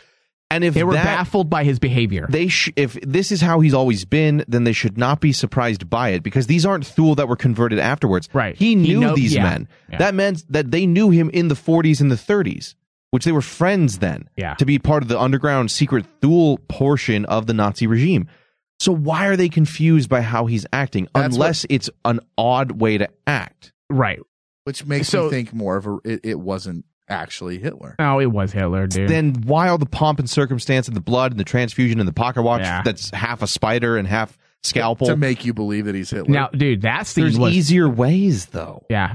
That scene, though, that you just mentioned was freaking amazing. That was creepy looking. That was cool. Yeah, that was awesome. That was one of the coolest effects I've seen on the show. I'll put that to my top 20 visual effects. Yeah. It was so cool. Oh, yeah, man, making the swastika sign and going in like a... Yeah. That was awesome. Yeah. That was very cool. Very well done. No, but yeah, I think I don't have a problem with the eccentric behavior. I think it was a nice little nod, but all they had to say was a very simple, I've been locked in there way too long, and maybe he's gone crazy. We all know stir crazy. People go crazy when they're locked away. Yeah. Obviously, he had some type of memory, right? Because he says that he's been too long, or it's been, what was his exact words? It's been so long. It's been so long. So yes, he's been pent up. He's lots of energy. Masturbated in a long time. He hasn't killed any Jews in a long time. He's got to get a lot of all that out. You know, but you got to explain that to us. You have to, and it takes all of 10 seconds or less to explain why he has eccentric behavior. And all I ask is why. You can do whatever you want in TV shows. You can do almost anything you want, but there's got to be a why, and you have to clue the audience in. Otherwise, we're scratching our heads. See, and that's the thing is, and again, I'm not saying you shouldn't make something funny, but there's got to be a reason. Because I can understand making Hitler a goofball, crazy, eccentric, Richard Simmons-esque character, because that's the greatest way to take the fangs out of him and disrespect who he was, quote. You know? I mean, if years down the road they turn you into a clown and the butt of every Family Guy joke, you know, then you're not as much of a threat. You're not as much of a scary guy that goes bump in the night. Yeah. But I think for me... And you know, this is just my issue. But there's got to be some truth to it. There has to be some truth to it. I'll give you an example. When you make fun of politicians, whether it be Hillary Clinton or Donald Trump, they take truths to them and they exemplify it. They exaggerate mannerisms and characteristics. Where in history does it say Hitler was an eccentric Richard Simmons type character? That's my point. Well, and for me, if you want to exaggerate and make fun of his balls like they did, do stuff like that. If you want to minimize who he was as a person because he was a terrible person, do it. Yeah, I can get behind that, but it also has to be semi-based in reality. If you're taking an historical character, I mean, even if it was a book that Sam was looking through 2 episodes ago, that the men of letters had notes on Hitler, like, dude, you know this guy was actually a squirmy little motherfucker. Like he was goofy. It would be funny if they said this is the truth behind how Hitler really acted. Then a scene like that would work. Yeah. Or even like you had in the beginning, the previous episode or the prequel bit to the episode. Yeah. Where it shows him, hey, there's another way. Have him say some jokes and goof off with those guys in his bunker before he kills himself. You know, a little bit to let me know that this is what the character is supposed to be. But I'm expecting this dark, macabre, ultimate evil person, and I get a goofball. And that personally, that didn't work for me. Maybe that's too subjective a review. Yeah. But it's hard for me to think that this evil organization that burns people alive in the middle of the day, doesn't give a fuck, has been working for this for 80 years, is following a goofball. You know what he reminded me of? He reminded me of the Hitler from Kung Fury. We both like cool moves. I haven't seen that. We both dress nice. That's what it reminded me of, dude. Yeah. And this thing is, I get this was supposed to be a funny episode. It reminded me of the genie pent up in the lamp. 10,000 years! And you know what? It works because the VW again says, I think he was just excited to be alive again. And you know what? You're probably That's right. probably and what they were trying to do. But we needed a little bit more to confirm that. Yeah. Are we being too picky? I think we might be, but at the same time, it doesn't fit this story they've been telling us, that the Thule will rise again, that these necromancers cannot be stopped. Look, that World War II is the darkest period in human history, and he's this dude. It doesn't fit the picture that we've been painting of Hitler for the last, it just doesn't. It doesn't paint the picture that we know of this person. And while Supernatural is funny, it wasn't like Hitler in a comedy movie works, but this was like we were told Hitler's going to be this, documentary level personalization, and then we get the comedy spoof version. VW says he finally has 2 balls. Maybe that was it. He was so angry and bitter because of the one testicle. See, that's what you do. You have him feel. You don't need to show it, but have him feel like in his feel his balls. Like, and he's like, oh wow, too. Have the camera. That's all you need because you can't show that on TV. So show on CW. So have the camera stay on him like a medium face, shot, yeah. and you see his hands fumbling down below, and he'd be like, 2. That would be amazing. And it would take a little bit of the fangs out. Yeah, So that character just didn't gel for me. And I think the biggest thing, besides the lack of use of the grenade launcher, was because that Dean's dejected face against Sam neatly mirrored my own as I was watching that. Because it's like, oh man, I wanted to fucking blow people up with that, but whatever. I think the biggest thing was that it was over and done with in an episode. Now, some people like Mike here believe that maybe he's not done, or at least we know the Thule are not done. He's not done. But he was shot in the head at point blank range, and then they say they burned all the bodies. That's pretty much the way you do it. Hey, if you didn't see it, it's not canon, according to Ryan. Yeah, and how's Kane doing? He's still alive. He's still alive. That's debatable. That one's debatable, dude. I don't think that's debatable anymore. You know what? Hitler was hidden in a watch. Okay, that's ludicrous and silly. Okay, I like it. I'm talking like it's silly in terms of the fact that anything can happen. They can find a way to have captured his soul. Crowley can bring him back for some reason, even though it doesn't make sense. All I'm saying is there's countless ways that the Thule can find some way to magic his ass out. I mean, they are necromancers, right? Exactly. There's some way they could find to get him back into the show, or even keep the Thule an ongoing threat. It's kind of silly to bring them in as a monster of the week, and if that's all they've become, then I don't want to see them anymore. Also true, though. I don't want you anymore. I don't know. That's just, it did not gel for me. It felt like it was over and done with too quickly as well. Because again, I didn't want it to be. It's like your first time, right, Thomas? Right. 0.5 seconds, right? That's record time. I didn't want them to be Monster of the Week. So Ryan's all checked out now. Look at him. I'm done. I'm listening. I'm done. God. So I don't know. With that, guys, I think the one last little bit is the possible connection to Sam's little bit to saying how, well, I almost was, the vessel for Lucifer, and she just completely doesn't believe him. Oh, yeah, There's been a lot of these nods to Sam's destiny with Lucifer between the psychic connection of the previous episode and someone trying to possess your body, or the blood matters for this following episode. I think that Lucifer, to be a major player, Sam's going to have to be involved to a much larger degree as the vessel. So I think that is one thing they've kind of been sowing these little seeds throughout the episodes as to where this is ultimately going to go. Yeah. But yeah.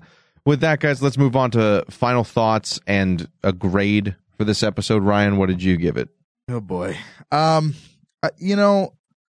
more we talk about the episode tonight, the more it changed my grade a little bit. I did like the episode, but I think we hit everything in there. There were just some plot points and some writing in the episode that they could have just got away, like just completely got rid of. And I think that was the problem. There was some nitpicky stuff. I honestly, dude, I thought the whole anticlimactic Hitler being a fucking nerd it threw it off for me. Yeah. I think the episode would have been a whole hell of a lot darker if he would have shown up and then just was a fucking exactly what we think of him. Mm-hmm. It would have given the episode more power and more clout. The visual effects shot that Mike mentioned with the fucking key thing going, or the locket going in his chest, was badass. That was one of the cooler shots that I think we've seen in a while. The kid the Nazi kid could have completely been not even in the story. Wasn't necessary. It threw it off to me. He kind of was just, it didn't make any sense. He felt too much like the rebellious teen. Yes, the rebellious teen who gave up his father, who has raised him, entire organization because Dean pointed a gun at his neck. Like, it just didn't feel. Not if we're supposed to believe he's been born into this Nazi regime. Absolutely. But there were some things in this episode that really, like, and I said while we were off air, normally when I watch Supernatural, I put my phone down and I don't touch it. I was watching my phone, like I was playing with my phone, and I felt like the episode didn't quite capture me, and it's pretty hard not to capture me in an episode, especially for Supernatural. So I'm actually going to give this one a C. I was going to give it a C minus. And then the more we talked about it with the Thule and the lore, it bumped it up into just a C for me. But yeah, this one was rough for me. So, all right, Mike, what about you? What are your thoughts on this one? What was your grade? He gave it a C. Oh, okay. What, were you panned out there, Ryan? No, I didn't. Oh, he was on his phone while I was talking. He usually is. So stupid. I have to say there was a lot of cool elements to this episode. I think anything when you bring the Thule in is very intriguing and interesting. The pocket watch and Hitler's soul in there worked for me. The comedy in this episode, once again, Supernatural does a great job bringing comedy to an episode this isn't a comedy show, and yet they sprinkle comedy on throughout the episodes that work in a real way, and it doesn't feel contrived like a lot of shows do when they try to, we're going to have some funny moments here, and it feels like the writers just had an inside joke and it's funny to them, but it's not funny to the audience. Right. This works, and it goes, and kudos again to Dean Jensen, because the guy knows he can wear many different types of hats in terms of acting. Also, a big highlight for me was the performance of the actor that played Hitler. Even though I didn't quite grasp or understand the writing choice as to make him that way, other than, hey, it's funny. Yeah, I don't get why. It would have been nice to have an explanation other than us assuming that it's because he's been, he's the genie and Aladdin rubbed the lamp and got him out. Like, it just feels, it feels weird to me. It feels off. But his performance was fantastic. The visual effects shot is, again, like I said a few minutes ago, with the watch. Right.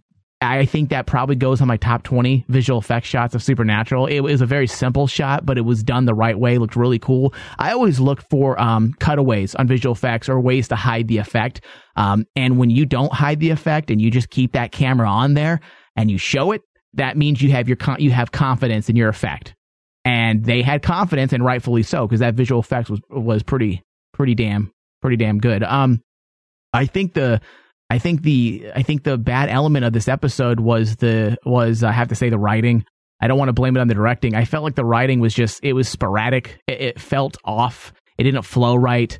It felt like it really did. And maybe I'm looking at this from a writer standpoint because I know how to write a screenplay and I know what the process is. It feels like she wrote something and it didn't really flow the way she wanted. So she took a scene, cut it, put it over here, put it over there. And she said, okay. Papers and scissors. Right. She's okay. That works. I think that flows pretty good.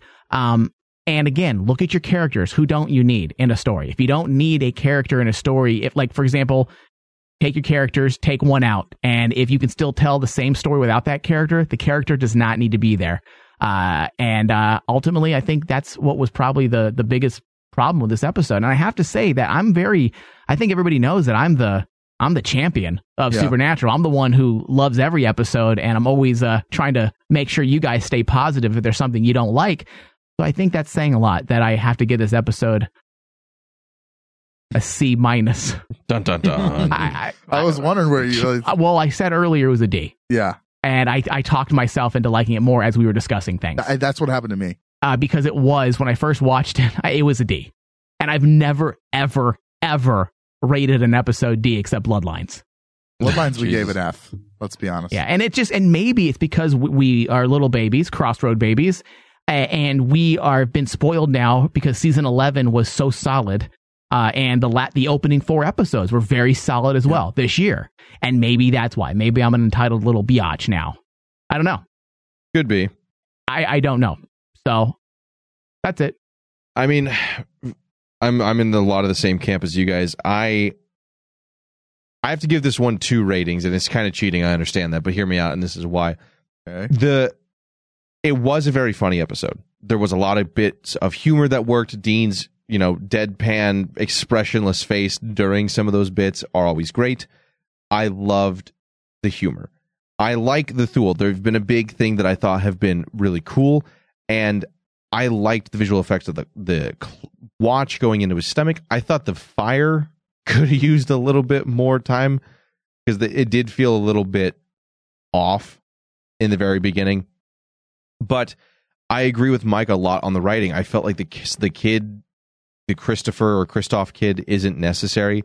I feel like this female character of Ellie is the same female character we've seen a lot of. I feel like she's Charlie 2.0, and I'd like a different personality to be portrayed. I feel that the Thule leading this level of Hitler and that he's this different from what they remember didn't make sense with this character story that they've been telling us, that they're this dark thing. I felt like there was a lot of missed opportunities here, and that the pacing felt a bit off. Ultimately, for a lot of the reasons you guys have said, I give the episode a C- as well. But subjectively, my own personal opinion, and I this is why I have the second rating, is because from what I wanted as a subjective viewpoint, which isn't fair, but this is what I wanted, I was expecting far more out of the Golem being brought back into it, and Aaron. I expected far more from a darker interpretation of Hitler. I expected far more from the blood and possibly a Lucifer undertone to this, and the Thule working towards some greater supernatural power that only Hitler is just a conduit or a vessel for. I wanted to see more of them woven throughout the season as a threat or an enemy, or even maybe a secret ally to a darker level with the British men of letters. I wanted that to be explored throughout the season, and I feel like this episode killed a lot of that potential and a lot of those ideas. Can I ask you a question? Yeah. Taking away what you wanted, okay? Right. Forget about what you wanted for a moment, and just as an episode itself, if you were to discuss it, would you still give it a C? C- is what I give it without what I wanted. Okay. I thought that's what you said. All right. A middle ground D is what I give it for what I wanted. Okay. But that's not fair. It's not. That's you not can't fair. be like, I didn't like how you did that, so you fail I would have art done class. it like this. No, that's Right. not fair. From a critical standpoint, the writing is all over the place with too much exposition, unnecessary characters, and an incongruous threat level and tone. And I feel like you could have had this, because it was very funny, it could have had some funny bits if you didn't have Hitler and the Thule as the threat. I think they deserved more than Monster of the Week, but that's, again, my subjective view. But to have this level of threat that we've seen for almost 4 years, theoretically, be just written off in one episode is a shame. Yeah. So, critically, C-, subjectively, it was a D for me. Yeah. So I know I'm the harshest critic usually. And out of that's this too group. bad. I'm not going to lie. I actually feel a little depressed right now. Yeah, and I don't mean to. I feel horrible that we just... I know. I don't feel think bad. we've ever talked bad about a show, about an episode of Supernatural, have we? No. Bloodlines was the only one. I think this is the first one we've ever disliked. Yeah. But that says a lot, man. It does, And I feel depressed now. I want to go drink. I'm not joking. I feel really depressed, and I feel like I betrayed my show. Some of it might need hindsight 2020 kind of thing as time goes on. Some of it might be that, like you said, we've been spoiled. We have been spoiled by this last season and a few episodes. So, but with that, guys, I think it's time for us to take a quick break, and then we're going to get into this. No, we're not taking a break. We're not taking a break. No, we'll just jump right into it. Straight into it. We're going in raw. Yeah. That's the way I like it. All right, guys. So now let's shift gears and talk about the upcoming episode, episode 6, celebrating the life of Asa Fox. I think it's Asia Fox. Asia? Yeah. Asa sounds weird. Asia Asa. sounds like it might be right. Asa Fox? Asa. Hey, I got check inside your Asa. Oh, that was horrible. That was just dumb. Wow. You guys never see that South Park? No. We're Let me losing see listeners inside left your and right. asshole. Someone just signed out. So dumb. they signed out when we said we didn't like the episode. So see, we're already losing listeners. Yep. It's left and right. God damn, they're dropping these like guys flies. fucking suck. All right, How Ryan, dare you? What's the synopsis for this How one? dare you? It's so This is my favorite episode. Listen, if I was listening to myself right now, I'd be like, dude, you suck. You're not a Supernatural fan. All right. So when hunters gather together to celebrate the life and tragic death of one of their own, Sam, Dean, and Mary must take action when a demon starts picking off hunters one by one. Mm-hmm. This was directed John Bedham and written by Stephen Yockey, which I think isn't that another new guy? No, he was there last year. Was he? Okay. Yep. Yeah. So you know what? This one's interesting because and we had talked about it earlier, what kind of gathering and who is this person? Well, that was the thing, is like the entire concept of the hunter lifestyle is that you will one day go out swinging, but die alone and unloved in an unmarked grave, right, pistol in hand, and that's it. There is no family, there is no future in this life. It's just kind of you do your duty and you die. But maybe this is because Mary Winchester's in it. I'm wondering if it's someone from her past that's important to that lifestyle. Possible. That would make sense. That would be, she comes back, she doesn't know a whole lot, and maybe one of her last few friends she thought was alive actually is dead. Yeah, I'm willing to bet that's what it is. Also, I got a cast list here as well. Lisa Berry will be in this episode. Oh, snap. Oh, really? So Billy the Reaper's coming back. I did not know she'd be coming back this soon, and I'm actually very happy with that. I am too. I wanted to see more of her. We know that she had some connection to Crowley with the season finale. Yeah. So I'm interested in that. And I don't think we should discount her as a threat, because she said that if they did anything stupid, she'd throw them into the empty. Yeah. That's still a very real threat. That is a big time threat. Just because God in the darkness were like buddies with them for a little bit, doesn't mean that now that they're gone, AWOL again. And here's the episodes that John Bedham has directed. Are you ready? Yeah. Firstborn, The Hunter Games, The Things They Carried, Into the Mystic, The Vessel, We Happy Few. So, not a bad list. Not a bad list. Not a bad list at all. So, I'm looking forward to this one a lot, actually. I would like to see it be someone that Mary was close to, because that gives a lot of character-driven reasons for her to be there. Yep, and for her to come back so soon. Her to kind of to see into her mindset a little bit more than we already have. And again, because I feel like it's just a little weird that the best funeral we've probably had outside of this would have been Rufus's, where they actually give him a grave and pour some Johnny Walker Blue out. Okay, I just got a couple tweets. Okay. HR Zone, longtime listener. I think he was one of the first listeners ever. He's a longtime listener. Says, I give it a C- as well. Okay, so we're not alone. Okay, so we're not alone. And Dean Ditchoff says, well, at least, hold on. Dean Ditchoff says, the fight scene was cool. The fight scene was great. The rest equals shit. Oh, jeez. These new writers suck ass. All right. I don't know if I go that far yet. Yes. Because Davey Perez, American Nightmare, nailed it. That was good. Yeah. Davey Perez did a good job. And you know what? And I'm not... Meredith, what was her name? Glenn? Meredith Glenn. Not everybody can come out the box with a home run. Yeah, that's unprecedented. I was the pessimist going into American Nightmare anyway. Yeah, so I have confidence in Andrew Dabb. Andrew Dabb's not going to bring on writers that don't know how to write. No. And just because it's not, like you said, it's the first episode. Yeah, I have full 100% confidence that we're going to keep getting some good episodes, and I'm looking forward to seeing what Meredith Glenn can bring to the table next time. So VW in the chat room said she looked on IMDb that Asia Fox looks like a youngish guy, so I doubt Mary knew him. Huh. Interesting. See, that's weird then. What did he do that deserves a funeral? Not to say he doesn't deserve a funeral, but that's not, none of the hunters have ever gathered for each other's funeral. It's just been like, you hear sadly that like when they first stopped at the Roadhouse in season 2, like John's dead. Yeah. It's word of mouth. It's not like there's a Facebook page and a memorial. Well, I mean, maybe there might be a Facebook page now. Maybe. When we started the show, there wasn't. It seems a little odd. And maybe that plays into the demon picking off hunters one by one. If he can convince them to show up in one place, then you can kind of trap them and pick them off. Yeah. Maybe there's more to this. I'm looking forward to it, man. Yep. So we'll see. But with that, guys, that's going to leave us here for Supernatural: The Crossroads. We want to thank you for listening to us throughout the night, either... Oh, what? No, keep going. Either on demand or live. Thank you for joining us in the chat and letting us know your thoughts.